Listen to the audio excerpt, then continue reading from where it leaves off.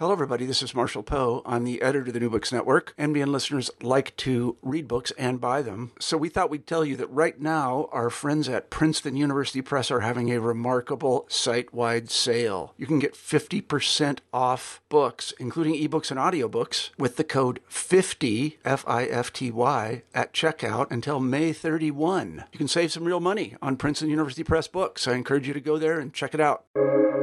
Welcome to the New Books Network.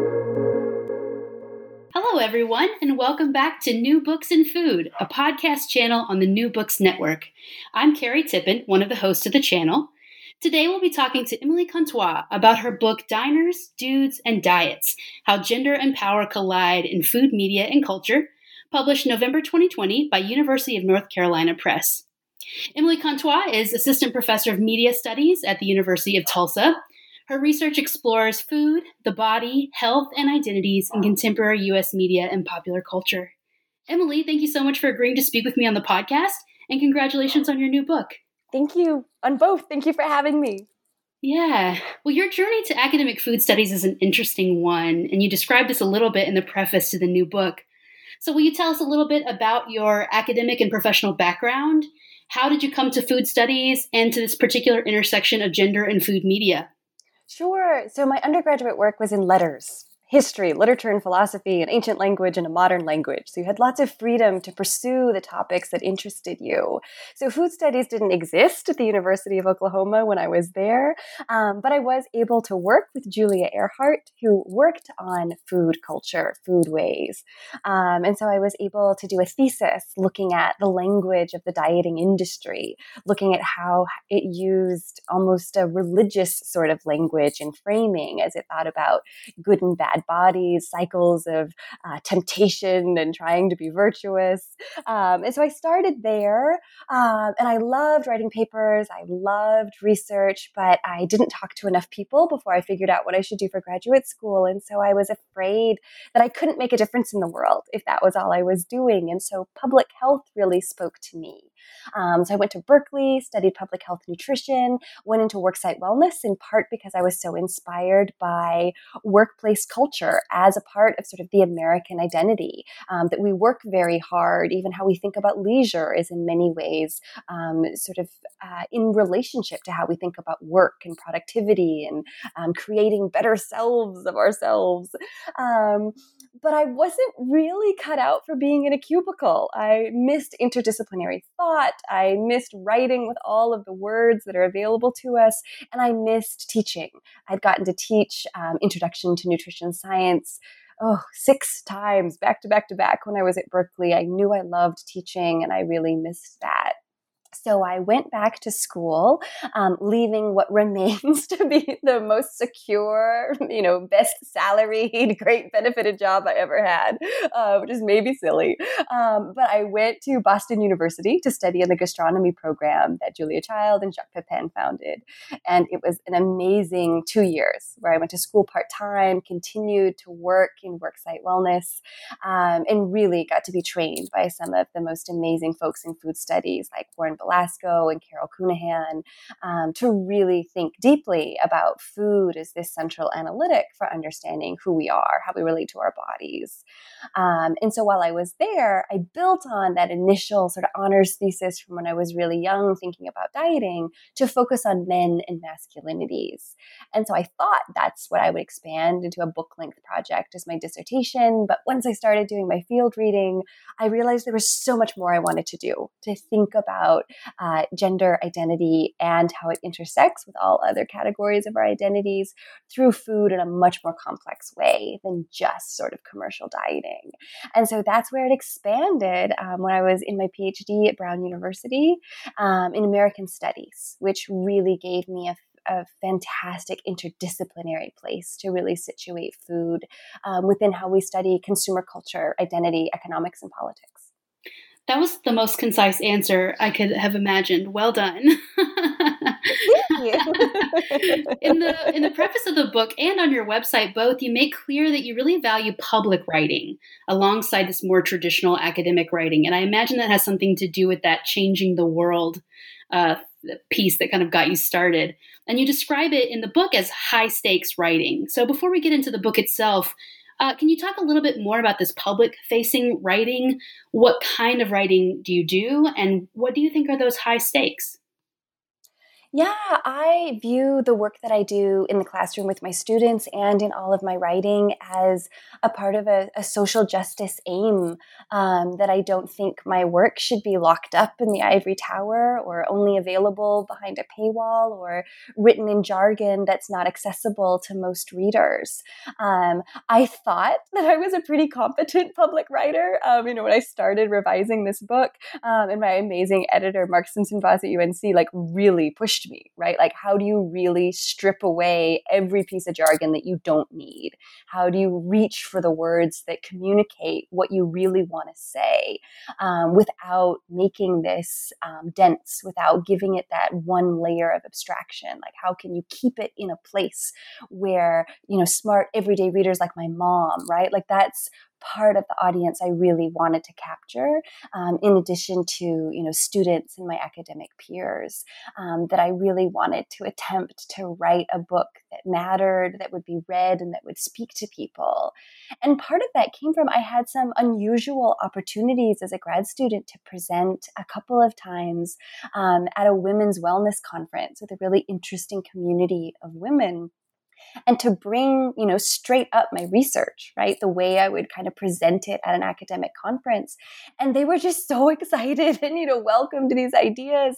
And so it made me really think critically about who our audiences are and can be for the work that we do. And I don't know how you feel either. Like, the Academy doesn't really teach us how to do that writing. To the extent that we're taught how to write dissertations, we're not really taught to be beautiful writers who care about prose and sentences. And so it was something I worked really hard on. I rewrote almost every single sentence in this book. I hope that I've come close, but it was one of the most important things to me, with this book. And then in my broader sort of orientation as an academic, that I talk a lot about being a public scholar and being a scholar in public, so that we can be as transparent and honest and critical and joyful about what it means to be a professor. That this was the life I wanted. I am so grateful that it's a life I get to lead. And I recognize that we're in a moment where there's a lot of misunderstanding about higher education, about its purpose. And so I hope that in being as transparent, open, honest, accessible as I can, that I can be a part of ensuring that we are the institution we can and should be in the future. Wow, what a lofty set of goals. I totally agree. I think we as academics, a lot of us wish we could more easily move between these worlds of sort of popular audience writing and academic writing. What are some strategies that you've sort of developed to bridge those audiences? Is it looking for the right venues, or is it really that sentence prose level?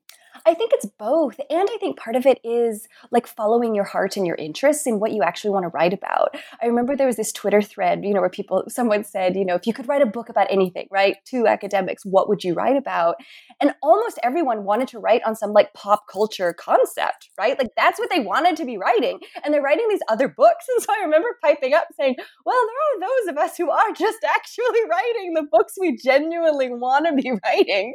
So I think that's one thing, right? Being able to follow what genuinely interests you, regardless of how it will be viewed by some of the more traditional folks in the academy.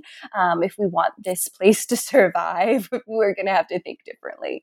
And so I think showing folks how our everyday lives, our popular media, etc., are meaningful and matter is one way that we can contribute to that.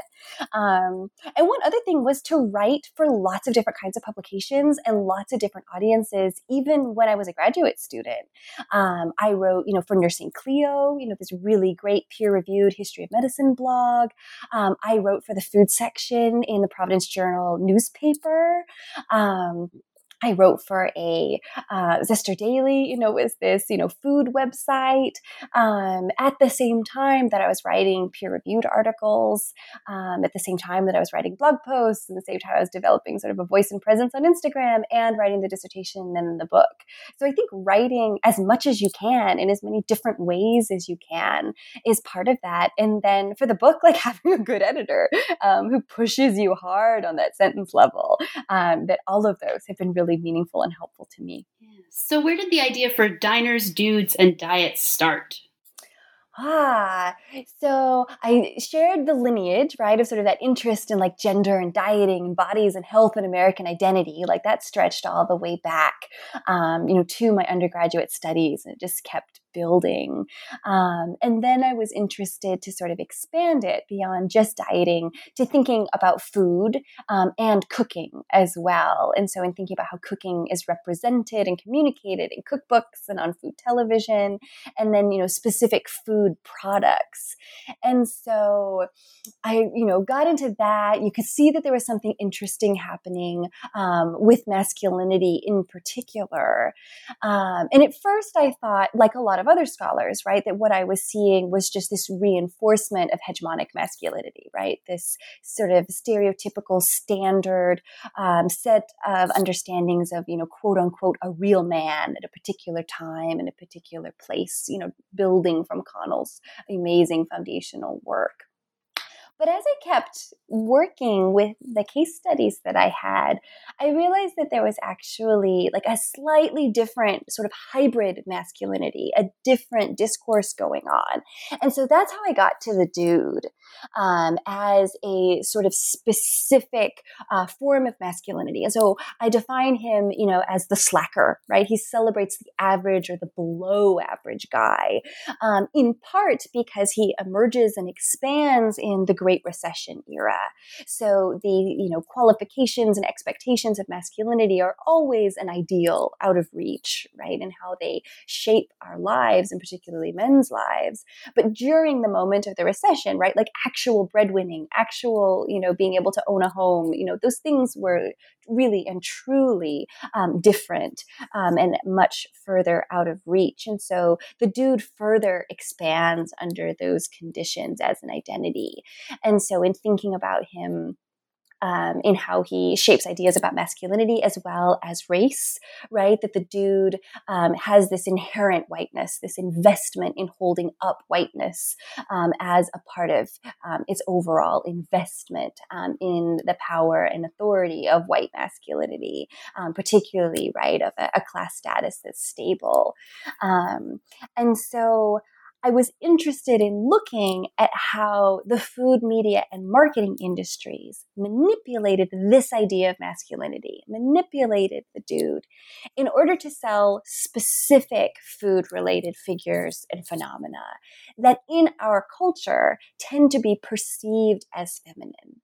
So it's one thing to sell, workout supplements, right? Like we see those marketed in distinctly gendered ways, right? Very binary, very over the top masculine and feminine ways, depending upon who they're being targeted to. But what I was interested in is like, what do they do when they're tackling what marketers call gender contamination? This idea that consumers resist brand gender bending, particularly that men will resist buying products that are viewed as feminine and feminizing. So I looked at how the dude provided a strategy for industries to combat this idea of gender contamination, to get men to buy cookbooks and to cook at home, to watch food television, right? How do you bring more men to the primetime audience? And so looking at Guy Fieri as one way that the Food Network in particular endeavored to do that with this dude chef. For foods, I'm really interested in diet soda and yogurt. So I look at 4 different brands in those food categories and then conclude the book with dieting. You can really see how all of the conventions that are built in these other chapters really coalesce and collide, and how dieting encapsulates ideas about food and flavor, appetite, bodies, health, control, restraint, ideals, aspiration, right? It's all there. So that's sort of the arc of the book, and how I came to do more than just dieting in thinking about this specific gender discourse of the dude. And then the title, right, like is a little bit of a riff on Fiery's Diners, Drive-Ins, and Dives. I watched dozens and dozens and dozens of episodes of the show. And so it took me like 6 months to come up with a title for the book. I really liked what I'd had. For the dissertation, which was the dudification of diet. Helen Rosner years ago had, said dudification, and like that process of like creating the dude, of creating dude foods, of creating dude food media really appealed to me. And then I had to come up with something different for the book. And so Diners, Dudes, and Diets is where I landed. That's great.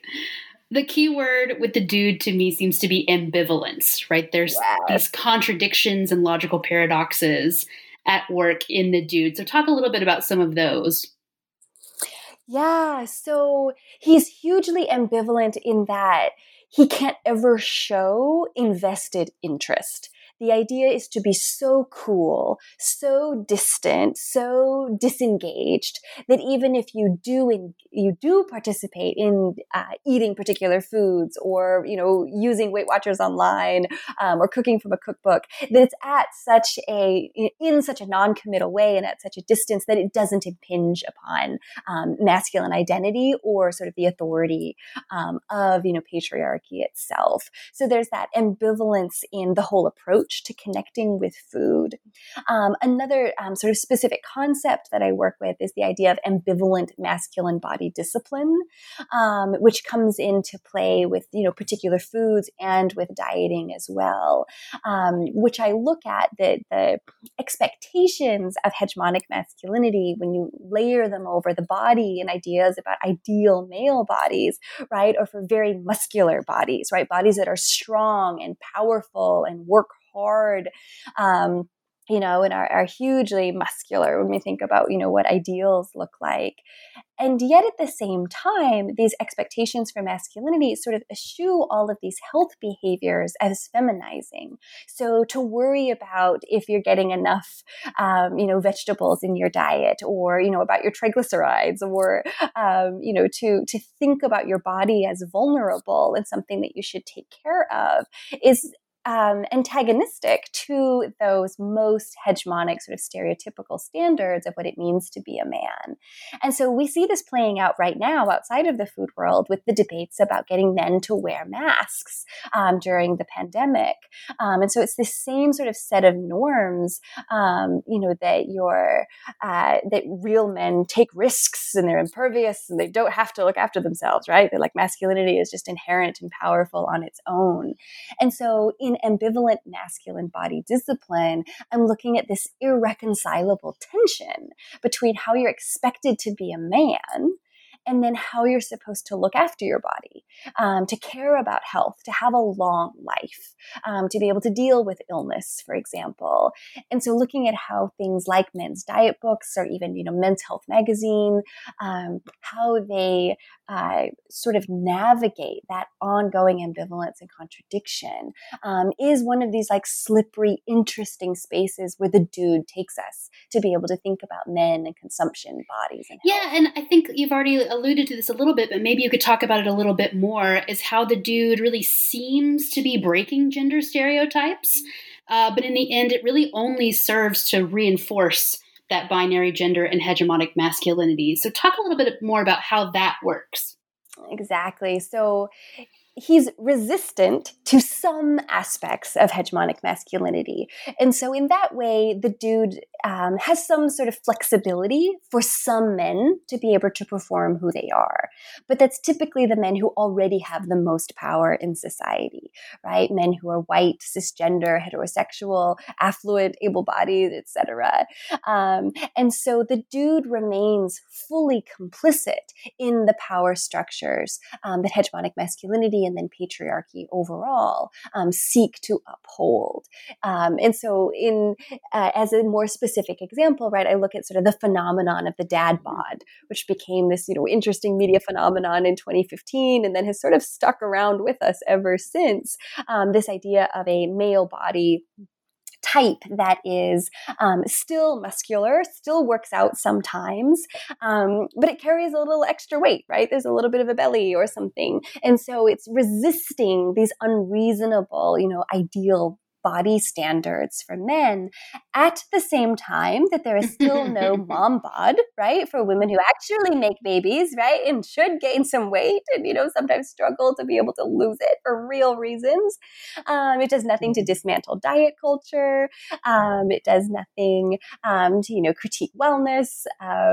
And at the same time, right, that it still upholds, other ideas of, sort of the whiteness and the celebrity, the white celebrity who was so often featured as, the person with the dad bod in how news coverage, for example, would cover this phenomenon. So the dad bod certainly resists in some ways. It might have elements of body positivity in how we think about ourselves and our bodies, particularly for men, but it still remains complicit in all of those existing structures. It doesn't really dismantle anything.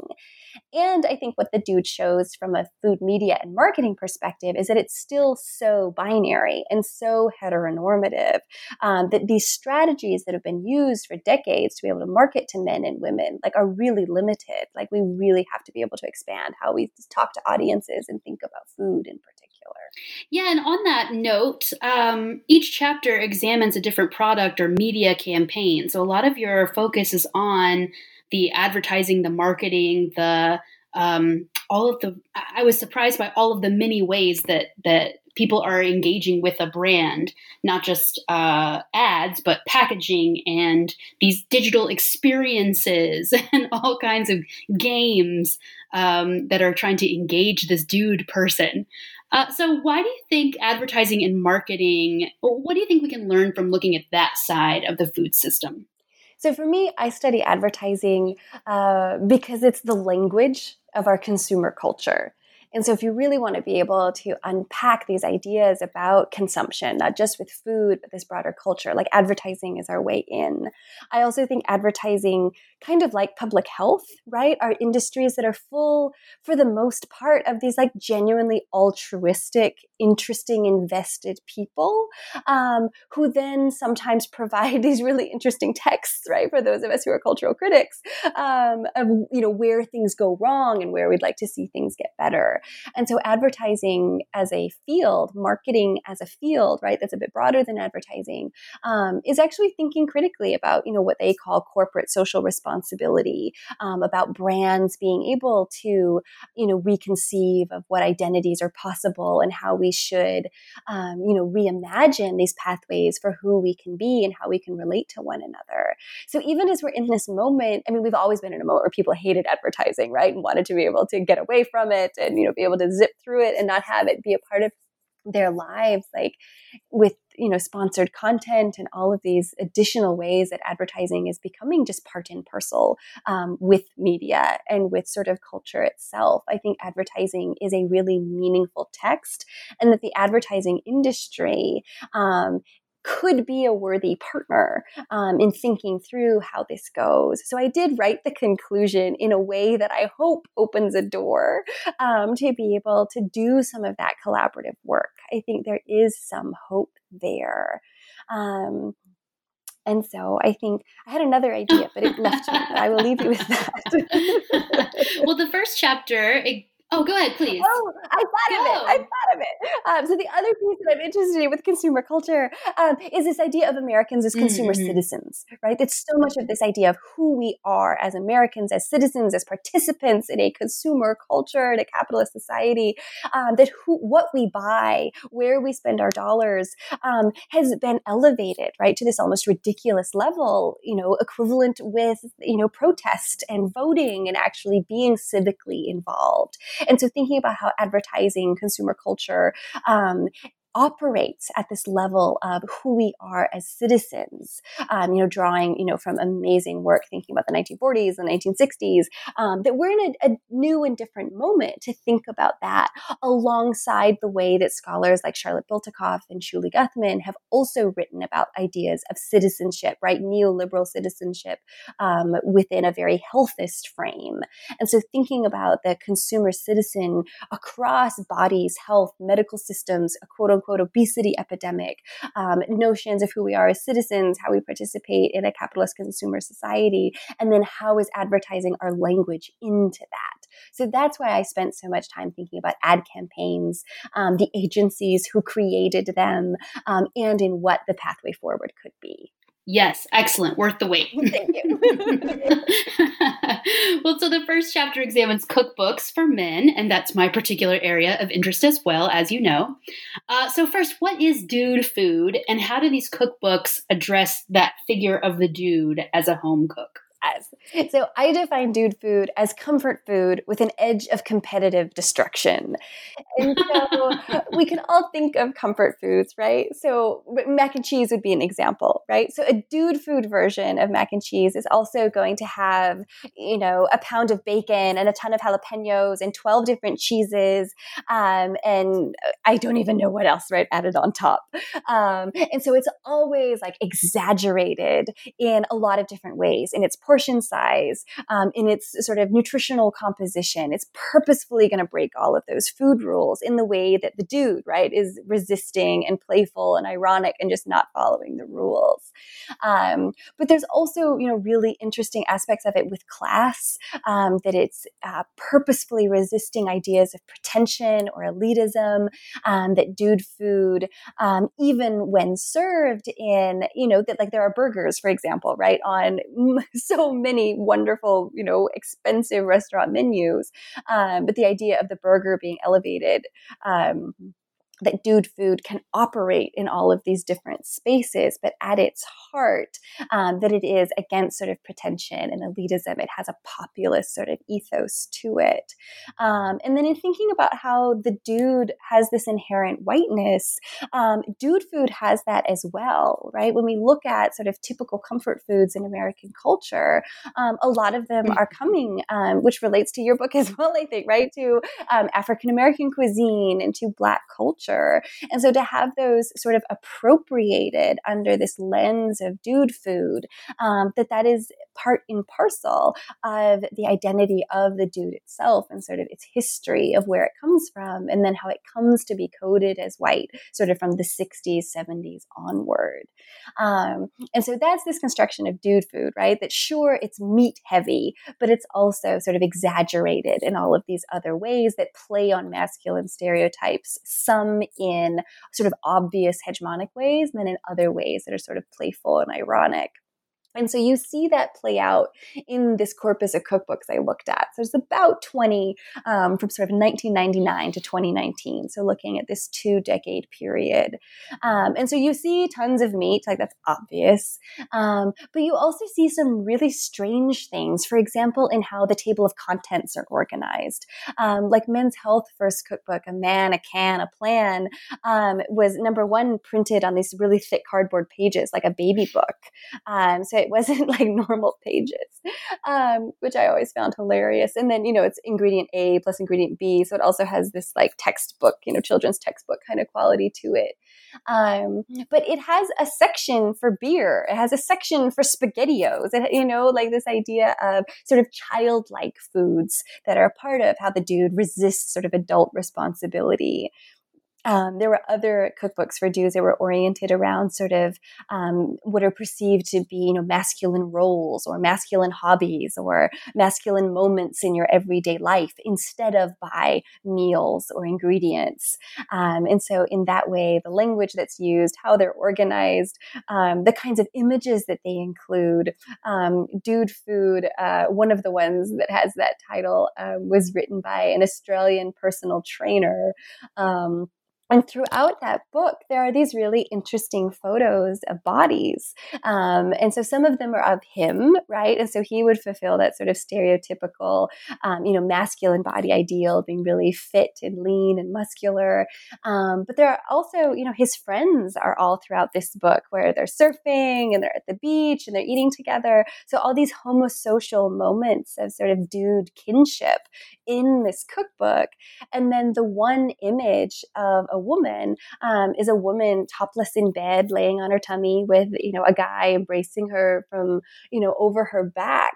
And it's in this section for, dishes that you cook when you're on a date, when you want to seduce a woman, or when you want to get out of the doghouse. So that theme of using cooking as a man as a way to impress, seduce, bed, and then leave in most cases, a woman, like that's been in cookbooks, for 100 years. And so sometimes this sort of analysis can be really depressing, and that there's actually been quite limited progress in how masculinity and femininity are constructed in cookbooks and in culture writ large.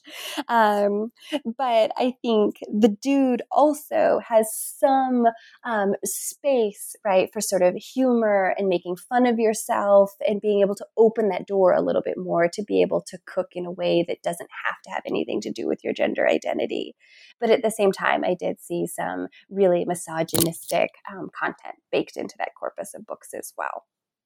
Yeah, so it seems like another one of those moments where there's a little bit of breaking of those stereotypes, but as a whole, in the end, still kind of holding up the established status quo.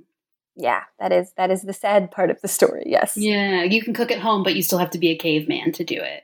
Yes, that caveman trope comes up over and over again. Thomas Keller, right? Amazing award-winning chef, right? Wrote the foreword for one of them. And he has to lean on that garbage to be able to talk about why everyday men should cook. Like, it's embarrassing, really, when you look at how a lot of these established professional chefs talk about cooking and recipes to everyday men.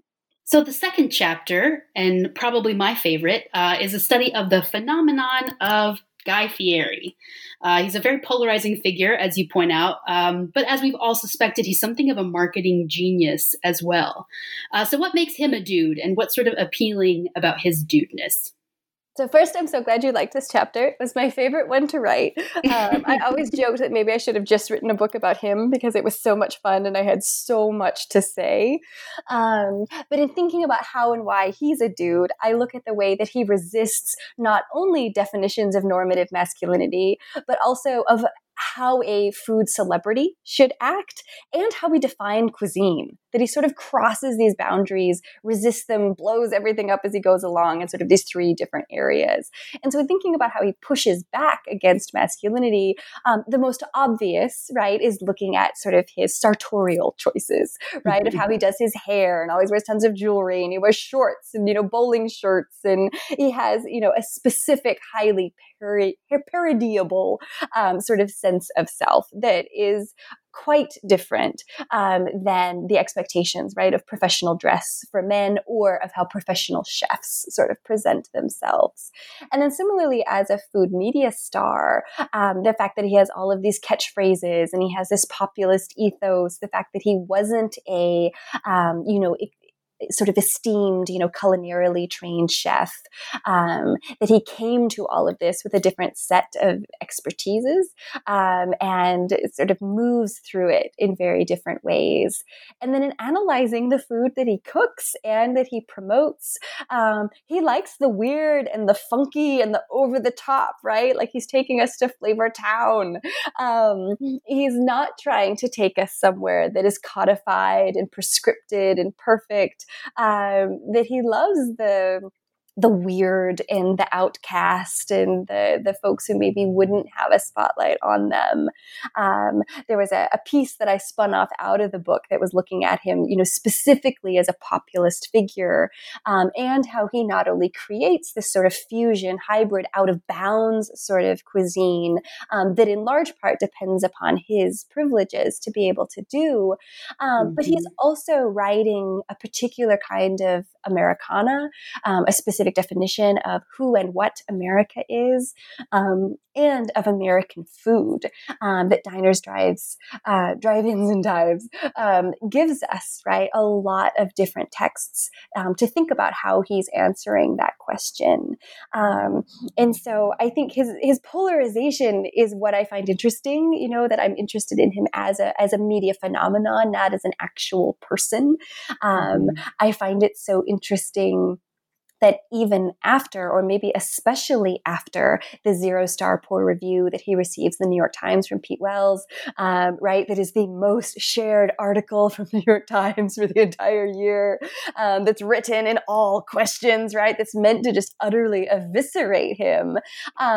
Actually just reconstructs him as this populist good dude savior who was sort of unjustly targeted. That a variety of men's magazines write profiles on Fieri after that happens, calling him, the savior we need, the hero we need, the genius that you're not recognizing, and that he's genuinely just this like good guy. And so I loved tracing that discourse from like sort of that set of feature profiles to how he was written about, particularly during and after the California wildfires in 2017 and 2018, when he is showing up in this sort of charitable position to be able to cook and feed first responders and people who've lost their homes. And so thinking about how he's this good dude, right? He does good things. He resists these ideas when it comes to food and masculinity, but he's also like one step removed from being hugely invested in the politics of food. So if we think about how, Jose Andres, right, with everything that he's done with World Food Kitchen, like a lot of the articles coming out at that time were comparing Fieri, right, to that sort of a philanthropic figure.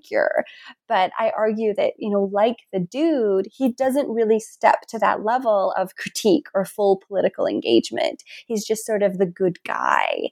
And so, as I was doing the final edits, COVID-19 was happening all around us. And so be able to say that he was certainly doing, important, laudable work with the National Restaurant Association as well for the many food workers who were and still are out of work or without the support that they need, that he's again stepped up and used his platform for good.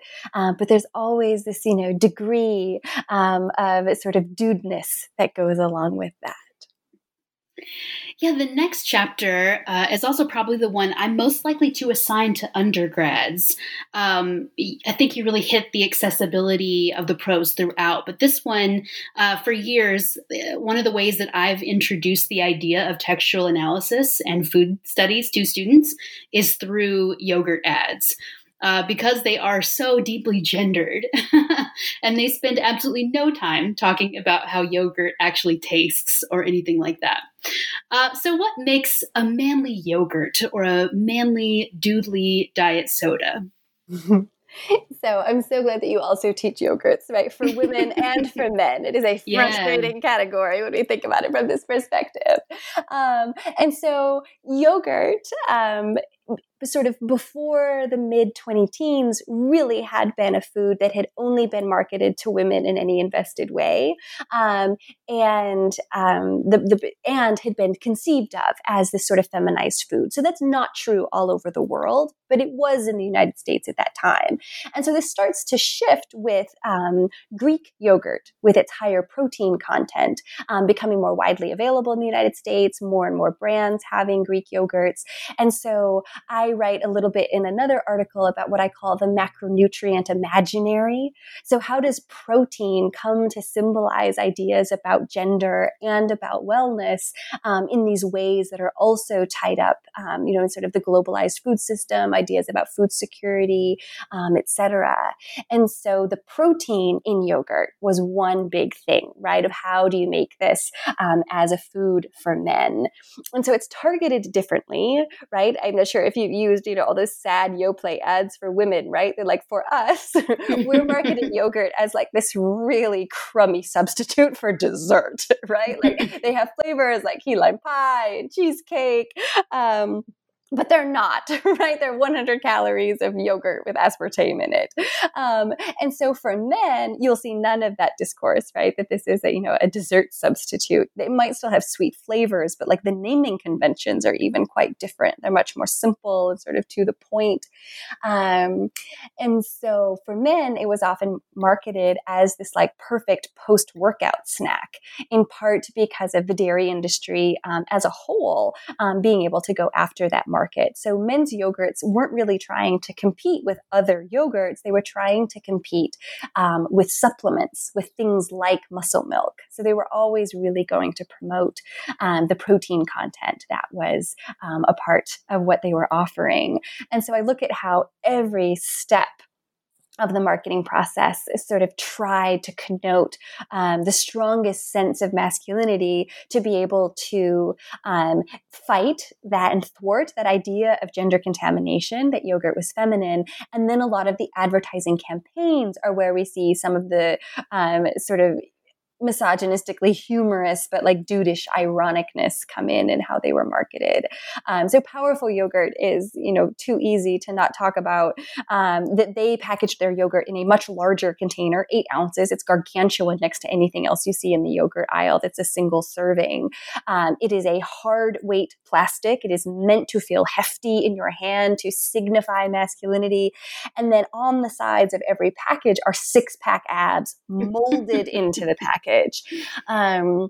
And find your inner abs was their sort of initial ad campaign. So they had all sorts of, desperately misogynistic sort of advertising in the beginning. They had advertisements that were, a woman in Daisy Dukes, her truck breaks down and this guy shows up and he rips open his shirt and he's able to sort of put the jumper cables directly into his abs and like not only start the truck, but then like music starts playing and the girl starts dancing and it's this, awkward zooming in on her body, right? Like really awkward, horrible ads. When they launched at the Natural Foods Expo, they had a woman dressed up in a nurse's costume like she was going to a Halloween party, using a ultrasound machine so that any man, right, could lay down and she could sort of show, right, the inner abs that are in all of us, right, if we would just eat this yogurt. And so that's a brand that pivoted almost immediately to drop some of that because the yogurt actually tasted good. It was really popular with both male and female consumers. But it's still so instructive to look at how yogurts attempted to market themselves when they were trying to go after men, thinking men might be hesitant to try their product. Yeah, and so what about the diet soda industry? It's similar, but takes a little bit of a different tactic. Yeah, so the protein in yogurts sort of protected them from that feminization, while diet sodas really had to push back against this idea that diet soda was just for women and that it was, related to diet. So part of it is this linguistic change, right? That I look at Coke Zero, which drops diet, right, in the language and in sort of how it's constructed. And so I talk about this concept of zero as this masculine, empowered, sort of full masculine idea of what diet is, right? That for men, it's zero. For women, diet is about the pursuit of lack and of nothingness and, sort of artifice, while zero is this sort of empowered opposite of that. So we see that in how both the yogurts and the sodas are marketed. But the other thing that was so fascinating in looking at Coke Zero and at Dr. Pepper 10, which actually had 10 calories, it was a low-calorie soda, was that both companies go back into the lab to develop a new and different artificial sweetener when they want to target to men. The brand executives for both companies said that men didn't want diet soda. They didn't like their imagery. They didn't like how they tasted, but they wanted lower calorie options for health reasons. And so there's this gendered assumption baked into that men need these real tasting sodas because their appetites and what they're used to eating just demand it. While women have been drinking since the 1950s, diet sodas of varyingly acrid flavor, as we think about artificial sweeteners that really don't approximate sort of the mouthfeel and the actual taste and flavor of sugar. And so Coke Zero and Dr. Pepper 10 were initially, very, very successful, in part because they did taste better. But that was specifically developed with the assumption that men would demand that. Yeah, well, in the next chapter, kind of connecting those together, is about Weight Watchers and gender and other sort of diets as well. So, how are weight loss programs marketed differently to men?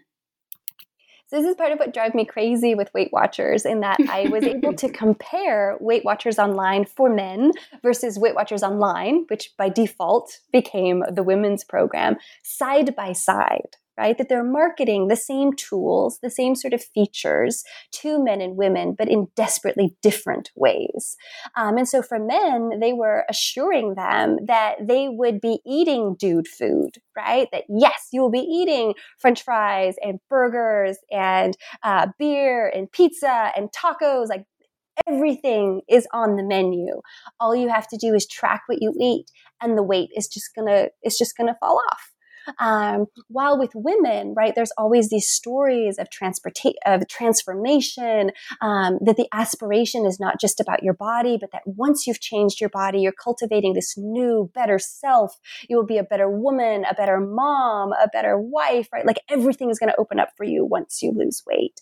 And so I actually see some interesting contradiction in the fact that I think it's totally psychologically protective, right? That men aren't given that message, right? Like dieting has fed so many desperately destructive messages to women. But at the same time, for men, there is no promise of transformation, or the idea that focusing on your health, thinking about what you're eating, that can be a part of sort of cultivating a sense of who you are and who you want to be, that all of that is sort of held as off limits of how the weight loss process is one that is still in these very hegemonically masculine heteronormative terms. Yeah, that part, especially the comparison of these two videos that seem to be identical, except for these very, very purposeful differences in imagery and language, and it got me fired up. So, talk a little bit more about that kind of comparison, that difference in subtleties of losing weight versus getting in shape, or my weight versus the weight. Talk a little bit about some of those differences in those videos. Yeah, so these were, the how does it work videos for these programs. So they both used to be up on their websites at the same time. The men's one was online for a lot longer than the women's one, as the programs sort of change every year. But to your first point, right, that they talk about weight and the weight loss process totally differently.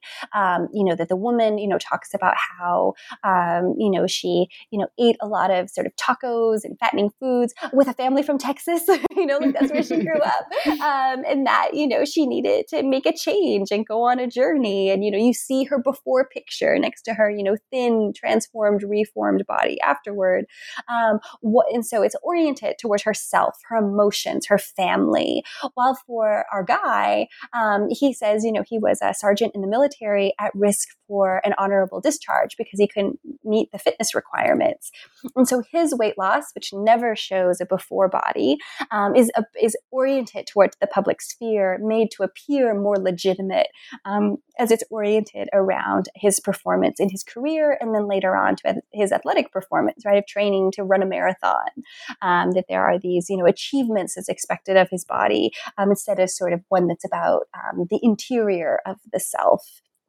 But to the food-based comparisons, right? Like they use the cheat sheets, right, of different foods to eat in totally different places and to eat totally different things. Like he goes to a bar and he has tacos and beer. She goes to a sit-down restaurant and is ordering like whole wheat pasta with broccoli florets and like a skinny cocktail. They're using the barcode scanning tool on their phones to go to the grocery store. That's where she goes, right? She goes to this, feminized space of the supermarket, again, to buy a healthy food, this box of whole wheat pasta, and she's seamlessly transported into her kitchen where she's using a variety of recipe tools to be able to make a healthy meal at home.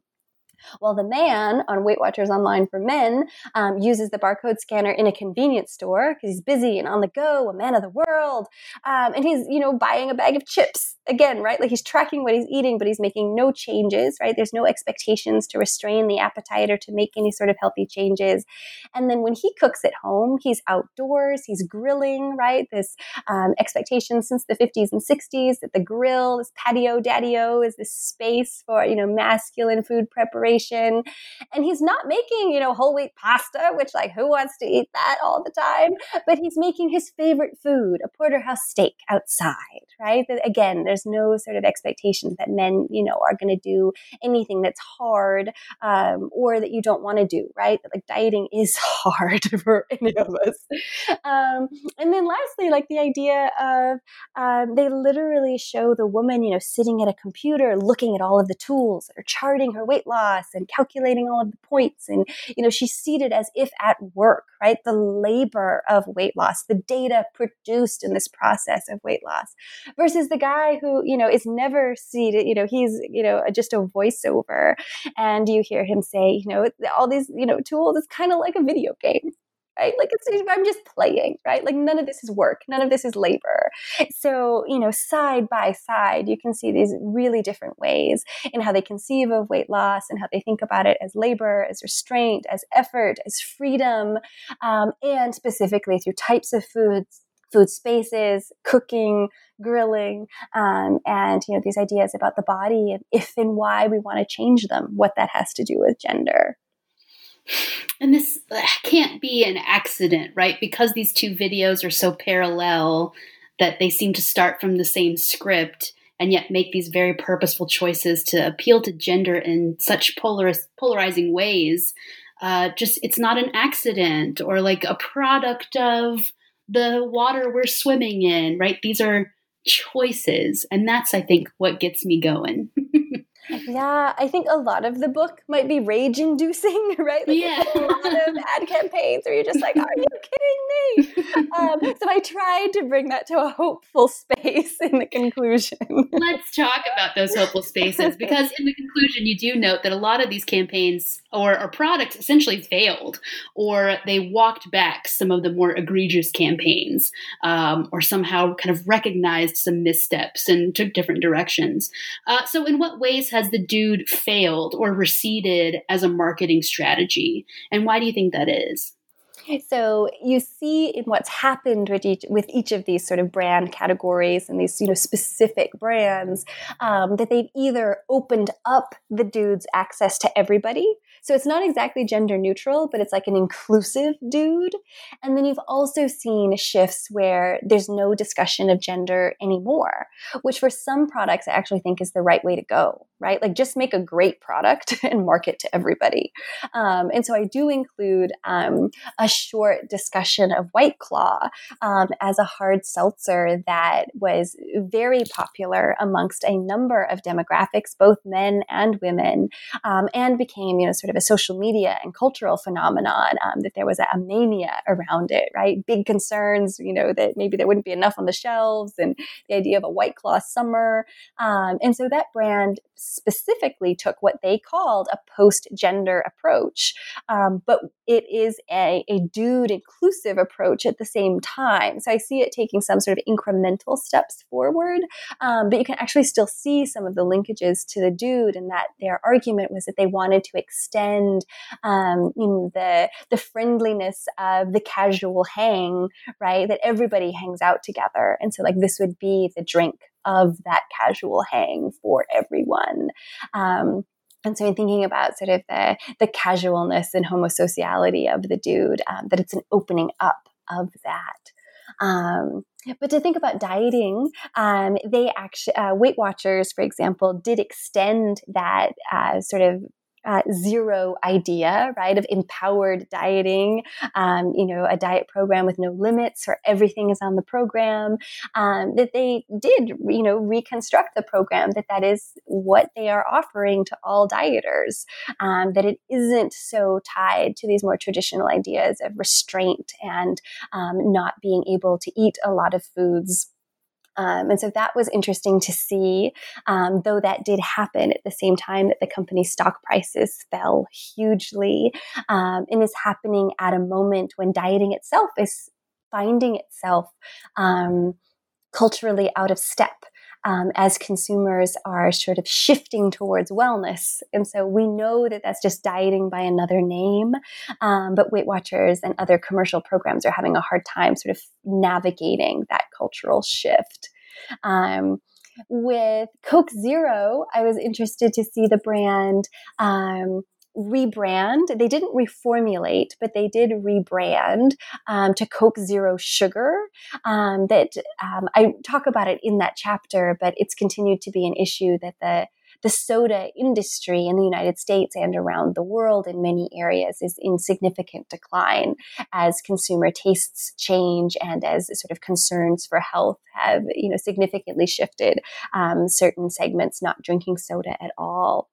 And so renaming to say, we have no sugar, it's still in a black can, right, which connoted masculinity in the beginning. But Diet Coke was maybe even more interesting, that Diet Coke also didn't really reformulate, but rebranded just a couple of years ago. They had their first Super Bowl commercial that they had in like 20 years to also try and have this dude inclusive approach that like everybody, right, should be able to do whatever they want. And that Diet Coke could be this sort of millennial cool beverage instead of this like diet lady drink, which is how it had come to sort of be perceived. And so in some ways, you've seen the dude get spread out and opened up to consumers. And in others, you've seen it sort of drop out. For example, in the men's health cookbooks, they go from a can, a plan, to Guy Gourmet, which came out from a more foodie sort of audience. And then the most recent one is a man, a pan, a plan, which is a bit of a tongue twister. But it also sort of loses, for the better, a lot of this emphasis on gender. There's no mention of cavemen. All of that drops out. It's really just a cookbook that's meant to help you make, one pan meals so you don't have a lot of cleanup. It's just, a helpful cookbook. So what do you think is the future of the dude? So if it emerged as kind of a response to the Great Recession, are we still in a cultural moment of gender crisis with those anxieties about gender contamination? Have we moved kind of to that post-gender? I don't know how I feel about that, but like, is that the move going forward? Or is some version of the dude here to stay, do you think? So I think the dude had a moment. And so I think I track him, sort of from 2005 at the beginnings. And then he definitely expands during the recession. But then there are still, plenty of examples in the book that are from 2015, 2016, 2017, 2018, even 2019. So he's not gone, but I think in the latter years, he's representing a different form of reaction, right? He was always reactionary to social conditions. And so post 2016, he's resonating in an environment where Donald Trump is somehow president. And it brings a wave of toxic masculinity along with, right, overt racism and hate crimes. And so the dude, I argue, sort of loses the footing that he had at that moment as this new big wave of challenges happens. So we see the transitions to the all-inclusive dude branding or the dude falling out. So I don't think he's totally gone. But I guess I'm not particularly invested in whether he's with us forever. Like, I don't think he really did anything for very many people. But I do think he provides a powerful and hopefully compelling and maybe a little bit funny and, engaging window into how we construct gender in particular ways, particularly in advertising and in the consumer culture, to be able to understand how and why food remains such an anxious arena. And to be able to see, what little bits of change have there been. And so I think part of why the dude fell so out of step was, we certainly haven't had, the transgender tipping point that was predicted in Time magazine, but we have had some changes on a big cultural level and how we think about, they being sort of the word of the year across multiple spaces, in seeing how there have been, some shifts finally, right, in political legislation, in, transgender rights. And so in a world where gender was never this like binary masculine feminine thing, we're in a moment where like the huge limitations of the dude and of so much gender targeted marketing is just desperately apparent. Mm-hmm. Like he shows how and why we have to be able to move forward to imagine identity in more inclusive, empowering ways. You write a lot on your blog about teaching, so I'm curious about how the material of this book fits into things that you bring to perhaps undergraduate students. How do students respond to these conversations? So I had the joy when I was getting my PhD to teach my own class. And so I taught food and gender and US popular culture. And so that was basically teaching the bibliography of my book, which was so much fun. And so in some of their, assignments, they got to bring in case studies and examples. And so it was affirming and also so fun, right? When they would bring in the same things like diet sodas and yogurts. And, I have this bizarre collection of men's cookbooks. And so some of them would work with those texts. In my advertising class, we definitely talk a ton about how advertising shapes and reflects our notions of identity. What are the potential, right? There are no transgressive examples, basically, right? Like that's not really what advertising does, but maybe it could.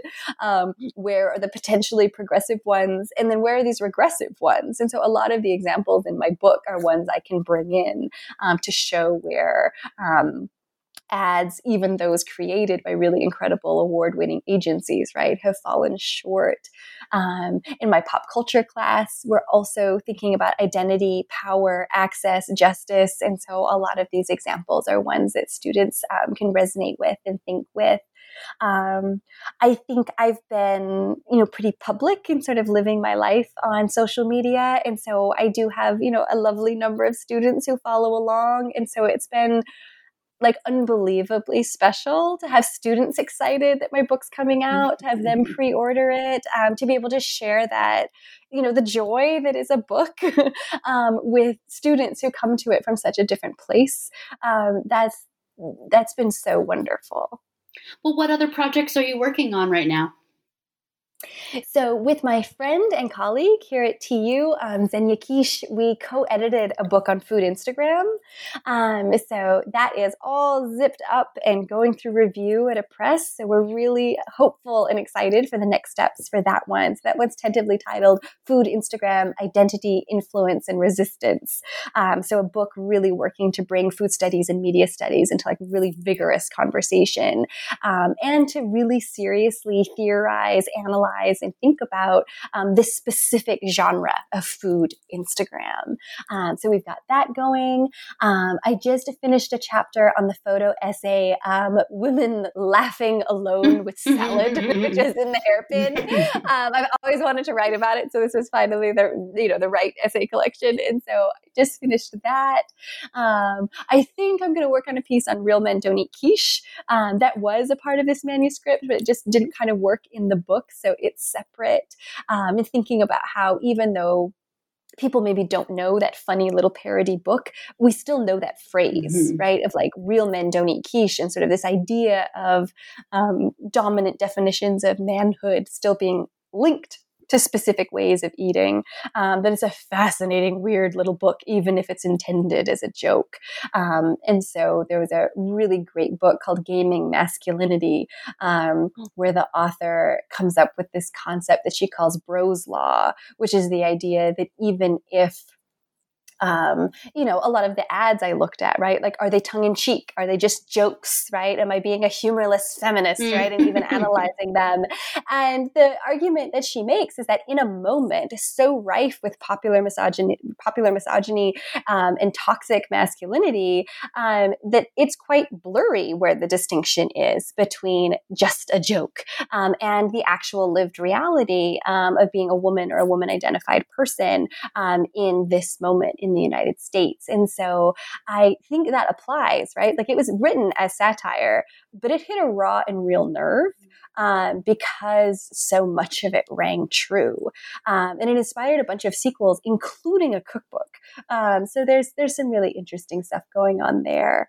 And then I'm also working on a chapter on food and food politics in the 2020 presidential election, as sort of the long campaign trail, right, where we had 20 plus, Democratic candidates. It was our most sort of diverse pool ever, in really thinking about how we see the dynamics of celebrity politics, the reconfiguration of the presidency through not only what they ate, but hopefully the food politics and policy that they put forth. So those are some of the things that I'm working on now. Ooh, busy. So today we've been talking to Emily Contois about her book, Diners, Dudes, and Diets, How Gender and Power Collide in Food, Media, and Culture, out now from University of North Carolina Press. Thank you so much, Emily, for talking to me today. The thanks are mine. Thank you so much, Carrie. Thank you for listening.